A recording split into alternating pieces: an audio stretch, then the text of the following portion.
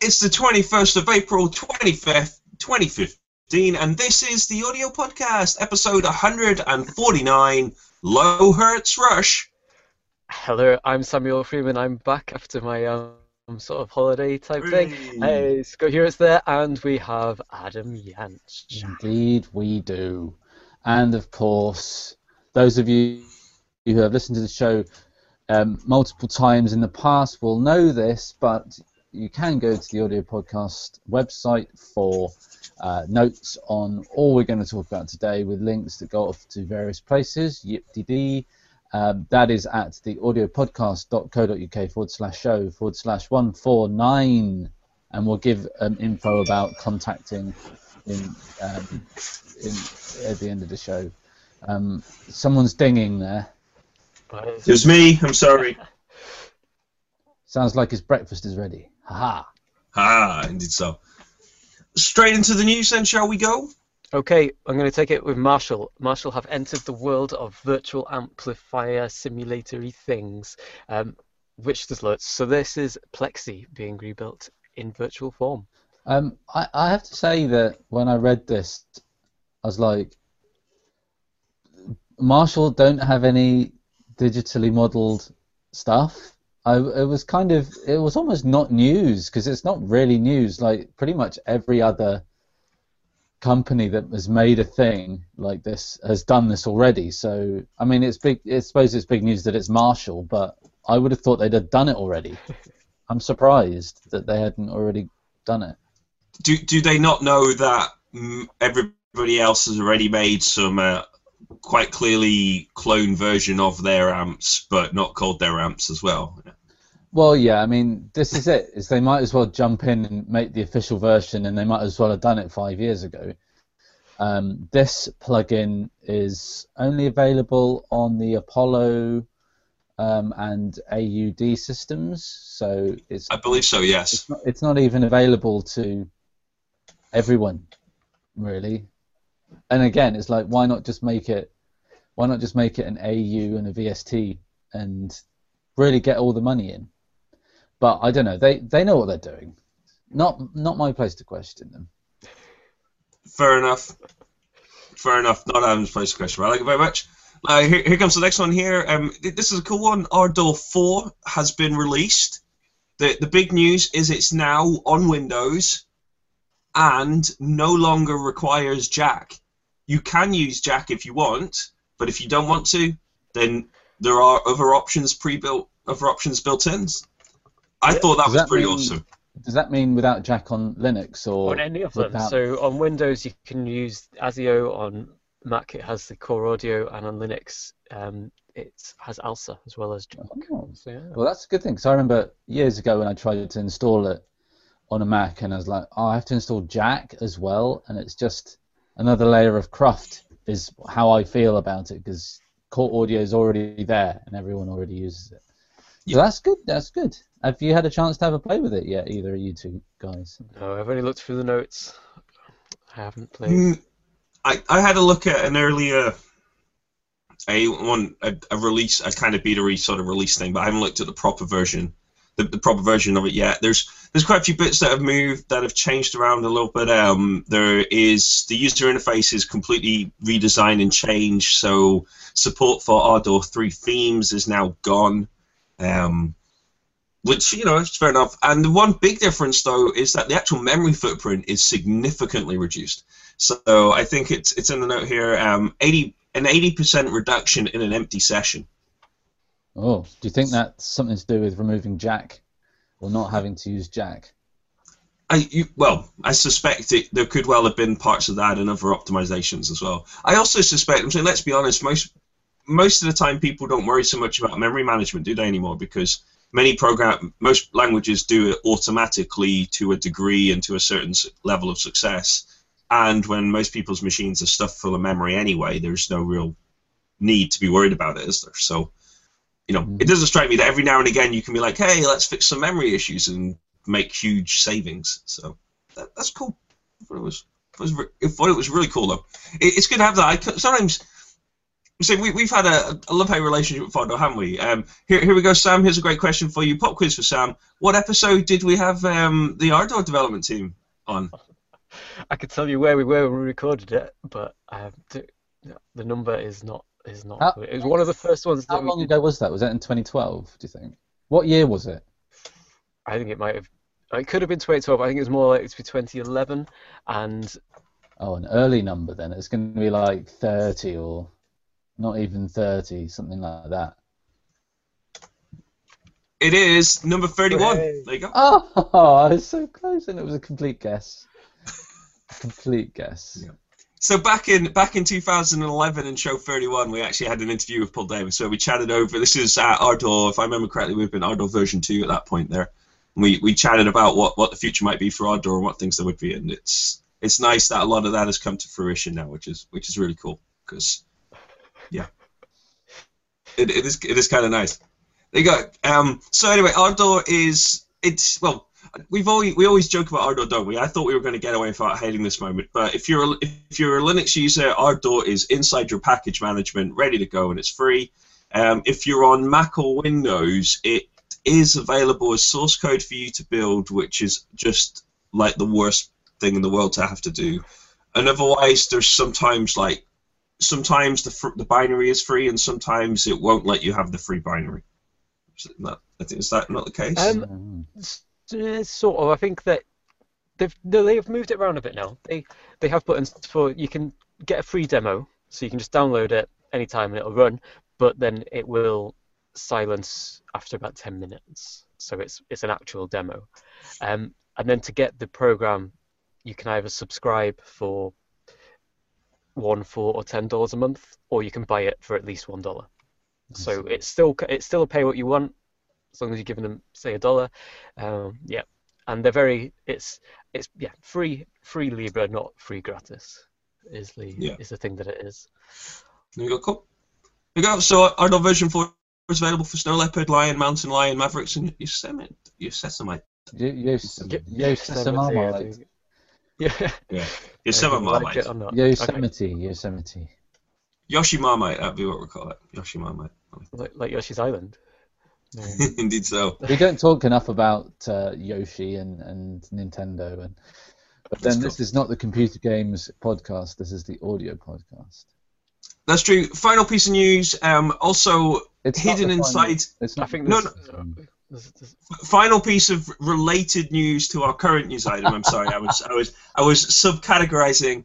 Is that in amongst the version 4 release notes is a little one line that says Ardor 4 will serve as the platform for Harrison's upcoming release of Mixbus version 3.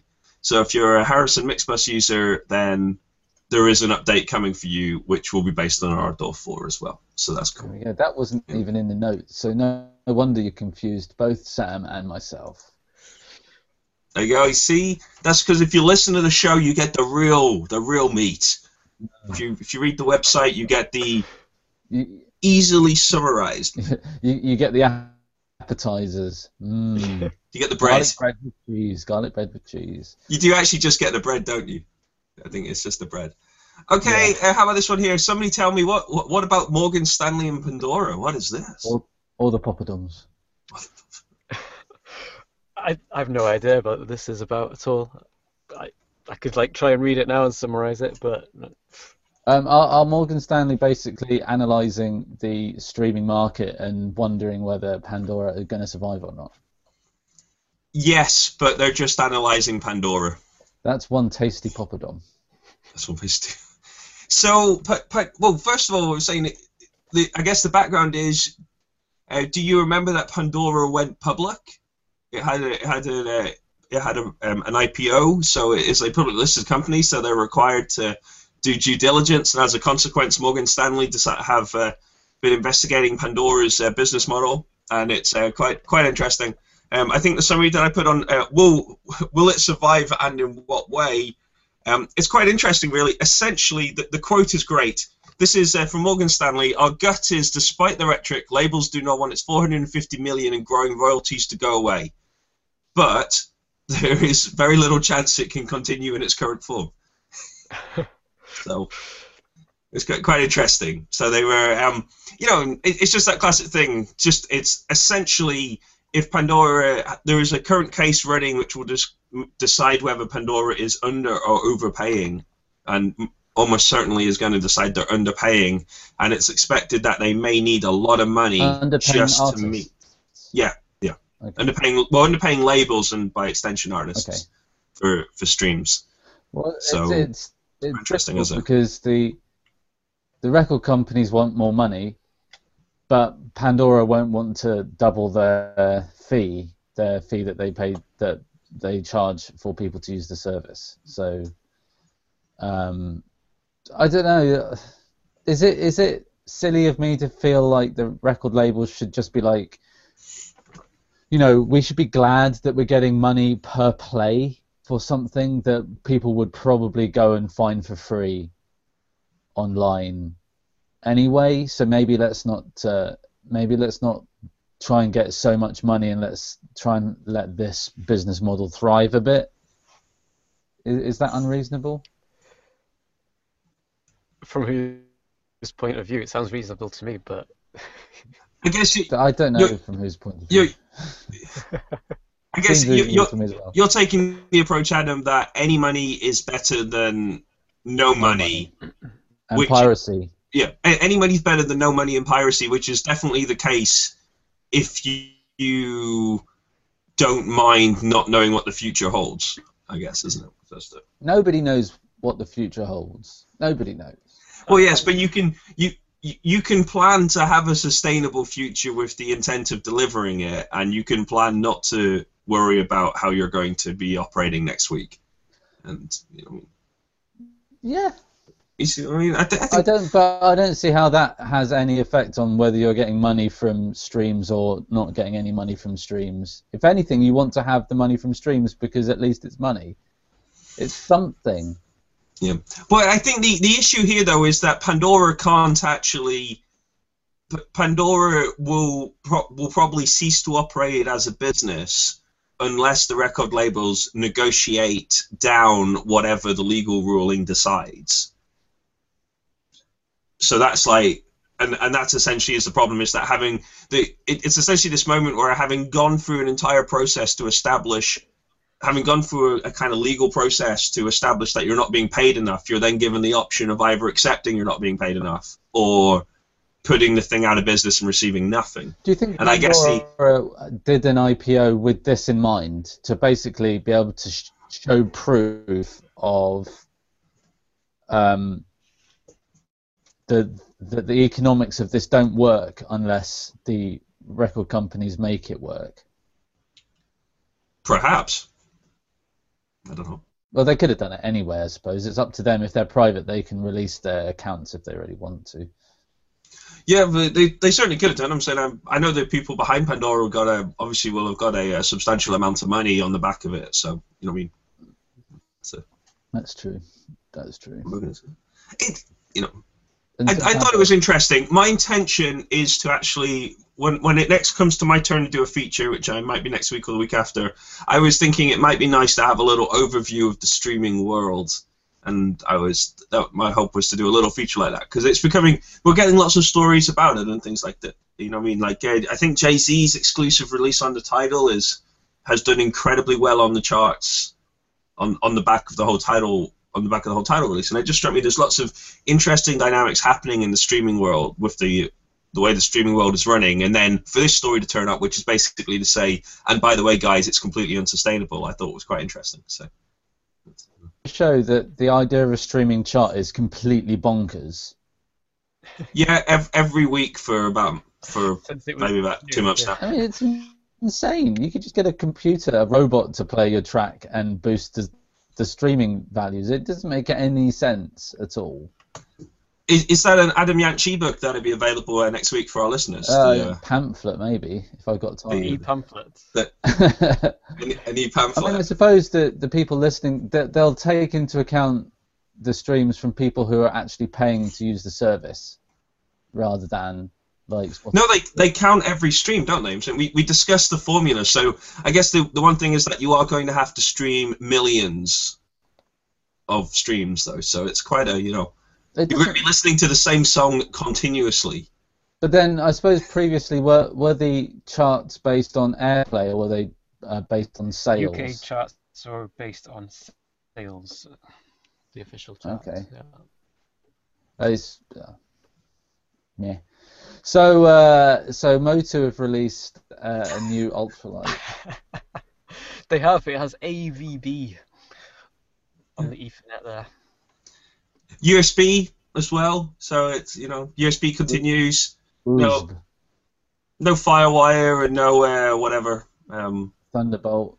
But it's got USB, but it's got the old style USB, not the new flashy C USB, which. Yep, it's got your classic Type B connector.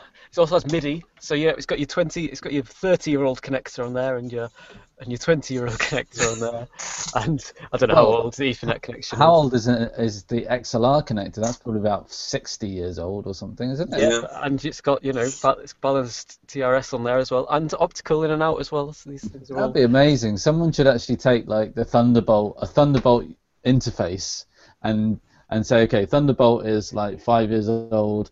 These XLRs are 60 years old, and then just it's like an archaeological dig, and say, oh, jack connections are this old, and the power connector, well, they standardized those in this year, and yeah, that would be fun for about 5 minutes. Yeah. So if you're an OS X 10.10 user, you can actually use this interface via its. You can actually directly plug into the interface via its Ethernet port on a separate network. It's completely useless because modern Macs don't have that. Well, the desktop ones do, but yeah, they've missed a trick there. They've got this functionality about 5 years too late. It's a shame because none of the laptops apart from the MacBook Pro, the old style MacBook Pro, have got an Ethernet port on them. But what you can do, if you wanted to, I was just getting there because I too was like you, Adam. I was like, that would have been an awesome feature a decade ago. I too was that opinion. But then, as I went further down through the release notes, what I discovered is that what you can actually do is you can get an airport. You get an airport and connect it to the ultralight AVB, and then control the ultralight AVB over Wi-Fi. Oh, okay, that's kind of cool. That's pretty Now, good. and doing the classic looking at a web page on a web page, it actually appears that there is a browser-based control surface now as well. So yeah, I can see they've got a picture of it on there. So. Congratulations to Motu. I think I've said this before in a previous show. Congratulations to Motu for moving away from that random card-based website interface that they used for a little while, which was unfathomable and not enjoyable. And now they have formatted it as a whole page that you can scroll down in one go, which is nice. And yeah, if you scroll down about just over halfway, there's a web app control section on the ultralight AVB page, and you've got, I guess that's Safari that they're using in the screenshots. It looks very snazzy. I thought it was pretty cool. Also featured on this is the modeled analog EQ and the compression inside QMix.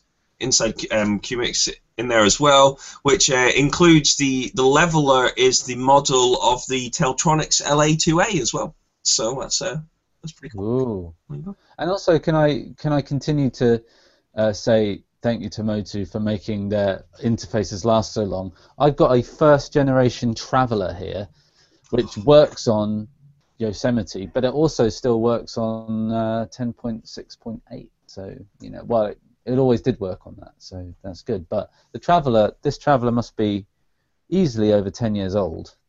Yeah. Let's keep going. If you have a Mark 1 828, you have support on 10.10 and OS 8.6, or whatever it is. Maybe 9.2. Is it 9.2? I thought it went to 8. Maybe it is just 9. Maybe 9.2.2 is the last version of the classic Mac OS, but maybe it was on 8.6 as well. Yeah.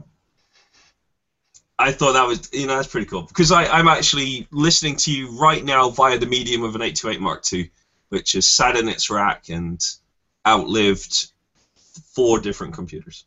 So go Motu.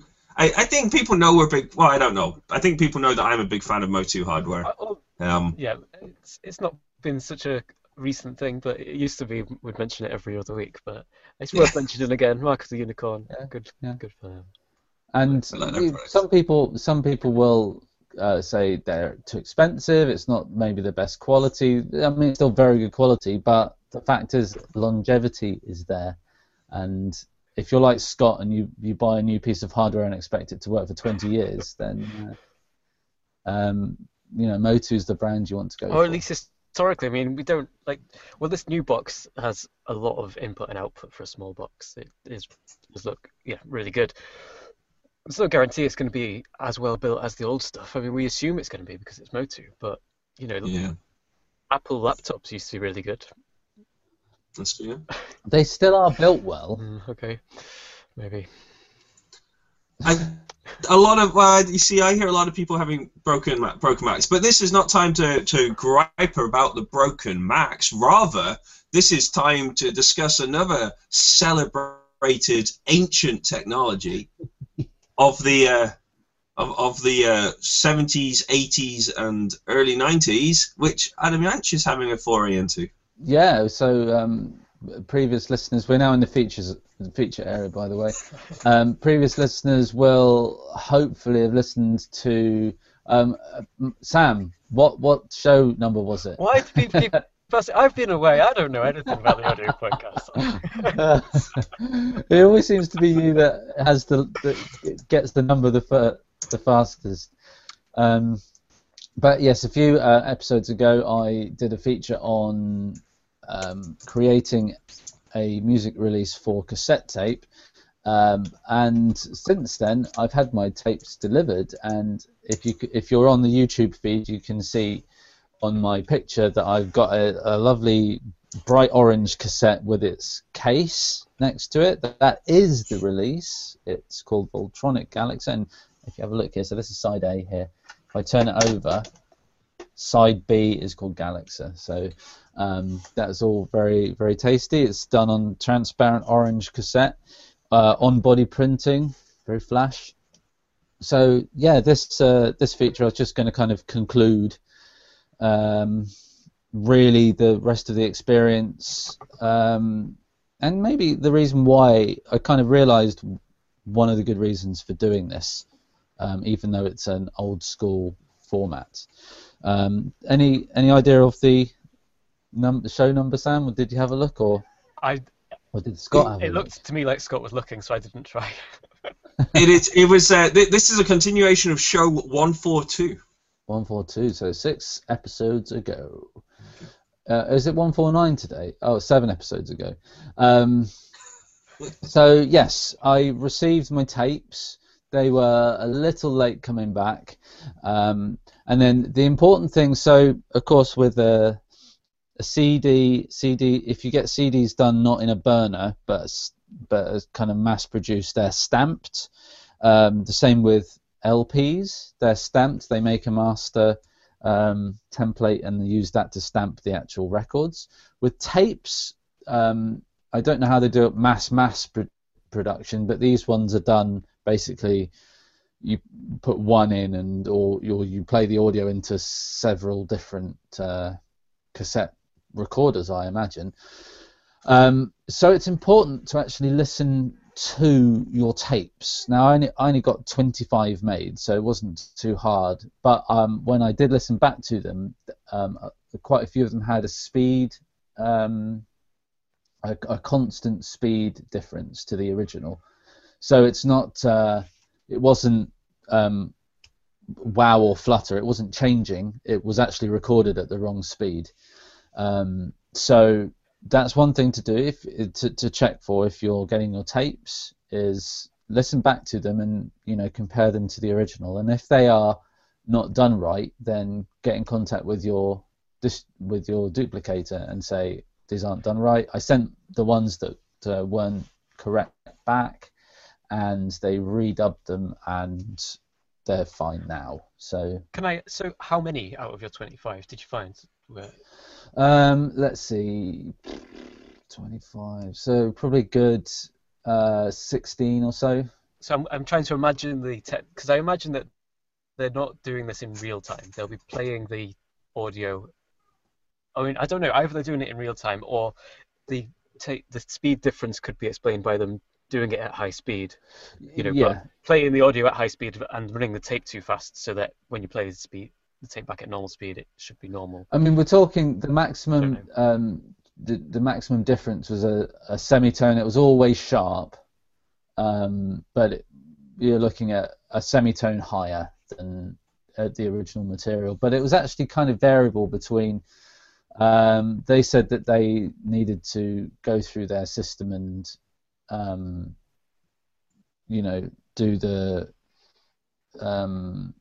recalibrate it and stuff. So they did that. I got my tapes back, and now they're all great.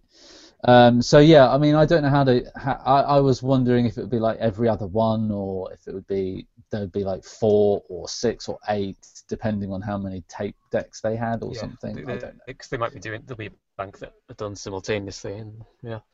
I couldn't get any significant idea of what that was. Sales so far, well, I've sold 1 tape, which to me is actually a kind of a win, because that means that someone somewhere's found this tape online and has decided to buy it. This was someone who I don't know. I was going to say, I'm just like, although I probably intend to buy this at some point, that wasn't me. Well, no, I know it wasn't you because I didn't send it to you. For the listeners' benefit there. That way, yeah. Anyway. So there are plenty left. I've probably sent a few off for promo reasons, and for me that's kind of one of the interesting things about going for tape, is that there are specific tape blogs that will not accept anything other than a tape. So that having it on tape opens the avenue of being able to send it to these people. This tape has been on Tabs Out already. Tabs Out I think it's tabsout.com, is a website which is more a kind of catalogue. So if you send your tape, and it's not really stupid, if you give them all of the information they require, then they'll put it up on their site when they receive it. So it's not the same as getting it in a music blog. But for me, it opened up another avenue of sending, of people I can send the tape to.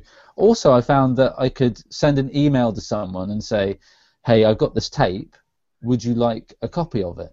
I'd like to send you a copy, would you like to receive it? And they say, it's like a way of starting a conversation. And they say, oh, okay, that sounds cool, yeah, send me a copy. Or they might say, that sounds cool, but have you got a digital version? There's no point in, we don't have a tape deck, or don't waste the tape on us, but have you got the digital version? So it's a kind of way of starting a conversation with someone that you don't know, effectively, which is kind of nice. I've also sent it off to a few radio stations, like university radio stations based in the States. So we'll see what happens there. I just do not know. But also having a digital version on Bandcamp with download codes is cool as well. So I think that's kind of it, really. If there's anything significant that happens in the future, I might do part 3, but this is the experience I've had so far. Cool. Oh, and your tapes, you can get them in all sorts of colours and in different finishes and whatnot. So that's a nice orange tape, but you can get pretty much the full spectrum of colours. You can get ones with like dotty designs on them. You can get ones that are opaque or transparent, like this one. If you find the right place to make your tapes, then you can have labels, or you can have on-body printing for an extra fee. And yeah, look, this has got the track listing on it right here.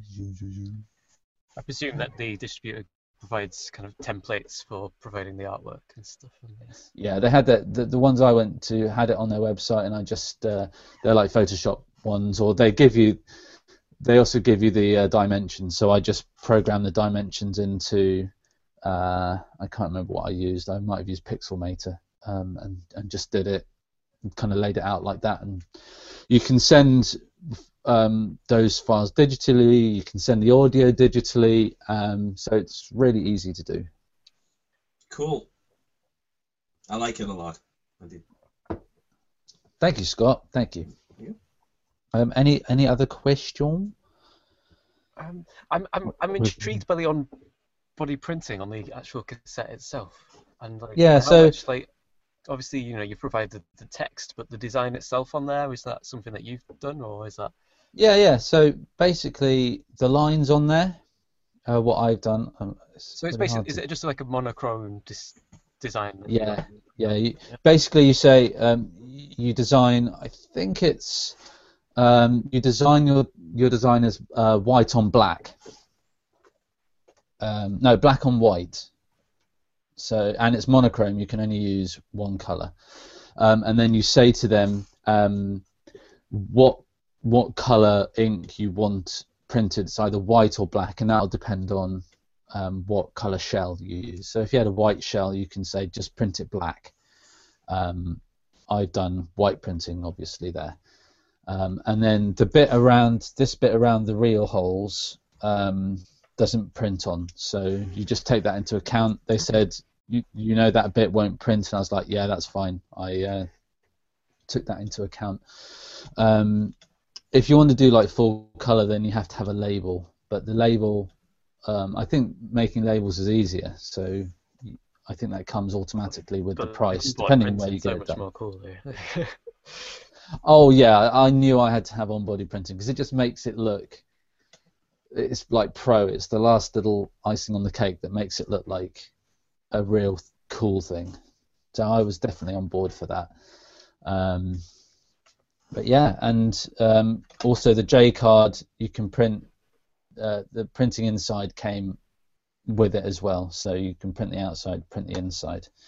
And you can have flappy based. If you've got lots of stuff to put in, you can have a flappy based one, but I didn't need that. So now, Adam, on the audio podcast, we're often talking about issues with licensing and freedom of information and things. What kind of licensing have you kind of put onto this tape? Is there a copyright notice on that in there? I don't think I've put a copyright notice on there, but it is effectively copyrighted. Yeah. So you've not put any copylefty stuff on there? No, I haven't. I've always been interested, but maybe more interested in stuff that I haven't released properly to do that. But yeah, I haven't really dived into copyleft stuff or anything like that. That's cool. But yeah, by not putting anything explicitly, you basically just retaining the copyright that is automatically generated when you. That's how I assume it works now. But I don't know, Scott. Is that correct? Yeah, you have a intrinsic copyright to anything you do in the in the UK and within the EU as well. I believe in the US the law is slightly different in that you actually have to claim it. Okay. But do I have to put it on my, because it's done here? Am I protected in the States or am I doomed? No, you're probably not doomed. You can retrospectively claim your right, if that makes sense. Like, yeah. You don't. Okay. So stuff. I think it's one of those classic moments where the law states one thing, but I mean, you'd have to be fairly moronic to attempt to violate somebody's copyright on this kind of issue. Yeah, it's and expect obvious. to get away with it. It's pretty obvious, isn't it? Yeah. Okay, so I mean, I'm done. Done with that. Yeah, if you're interested at all in the creation process, you go back to show 142 where I talked about how I kind of created the release, specifically to do with side lengths and how you build up the album that way. And if you have any other questions, you can get in contact. via the contact information we'll mention at the end of the show. Indeed so. There we go, cool. Thank you very much, Adam. An awesome feature. You know what time? When you leave the feature, it's time to go to the plunder. That was a pirate eating a snack. Tasty. I like it. Tasty snack. I'm responsible for all the plunder this week, so there you go. Which gives me the great opportunity to ask random questions of people. So, Sam, could you? Well, what do you think of the Libra Graphics World interview of the Audacity team? I think it's cool that they have an interview with the Audacity team because Audacity had a new release recently with some awesome new features, and I hope that if and when I listen to this interview, they will discuss those. Hooray!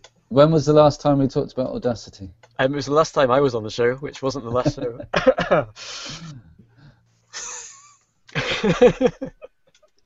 Yes, it was. I'm trying to think when it was. It would have been, the 2.1 release, wasn't it? It was 2 shows ago, whenever. So it was just before Easter, I think. Yep. So, there you go.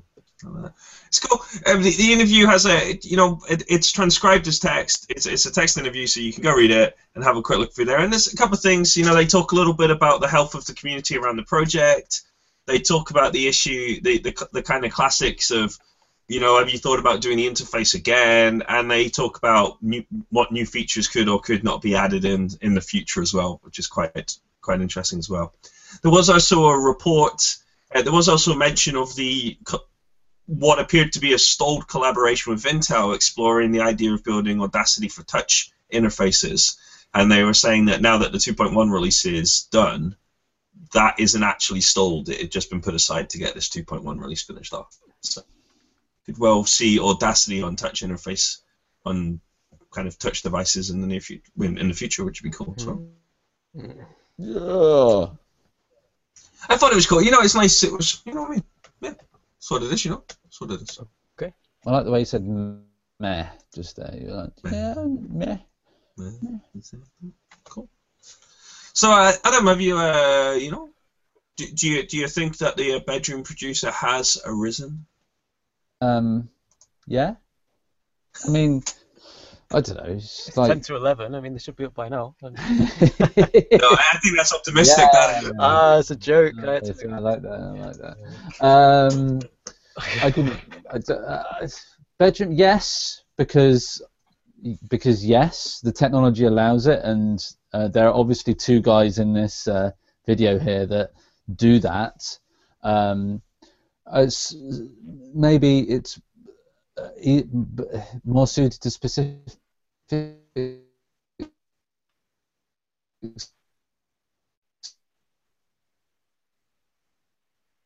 styles of music.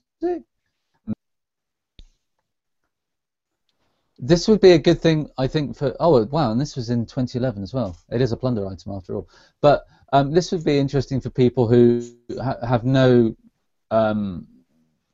idea how current music is made using computers, and they'll realise, oh wow, you've got the power to do this in your bedroom. But us three, bedroom production is we know how easy it is to do. We've done it ourselves. It's fairly straightforward. So I don't have anything to say about it. No, I think, Adam, you covered everything and became a robot, but perhaps failed to mention the fact that it's a video documentary on YouTube.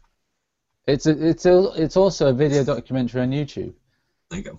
And Scott, do you like walking around Abbey Road using Google? Yeah. So if you haven't seen this, I think this is pretty awesome.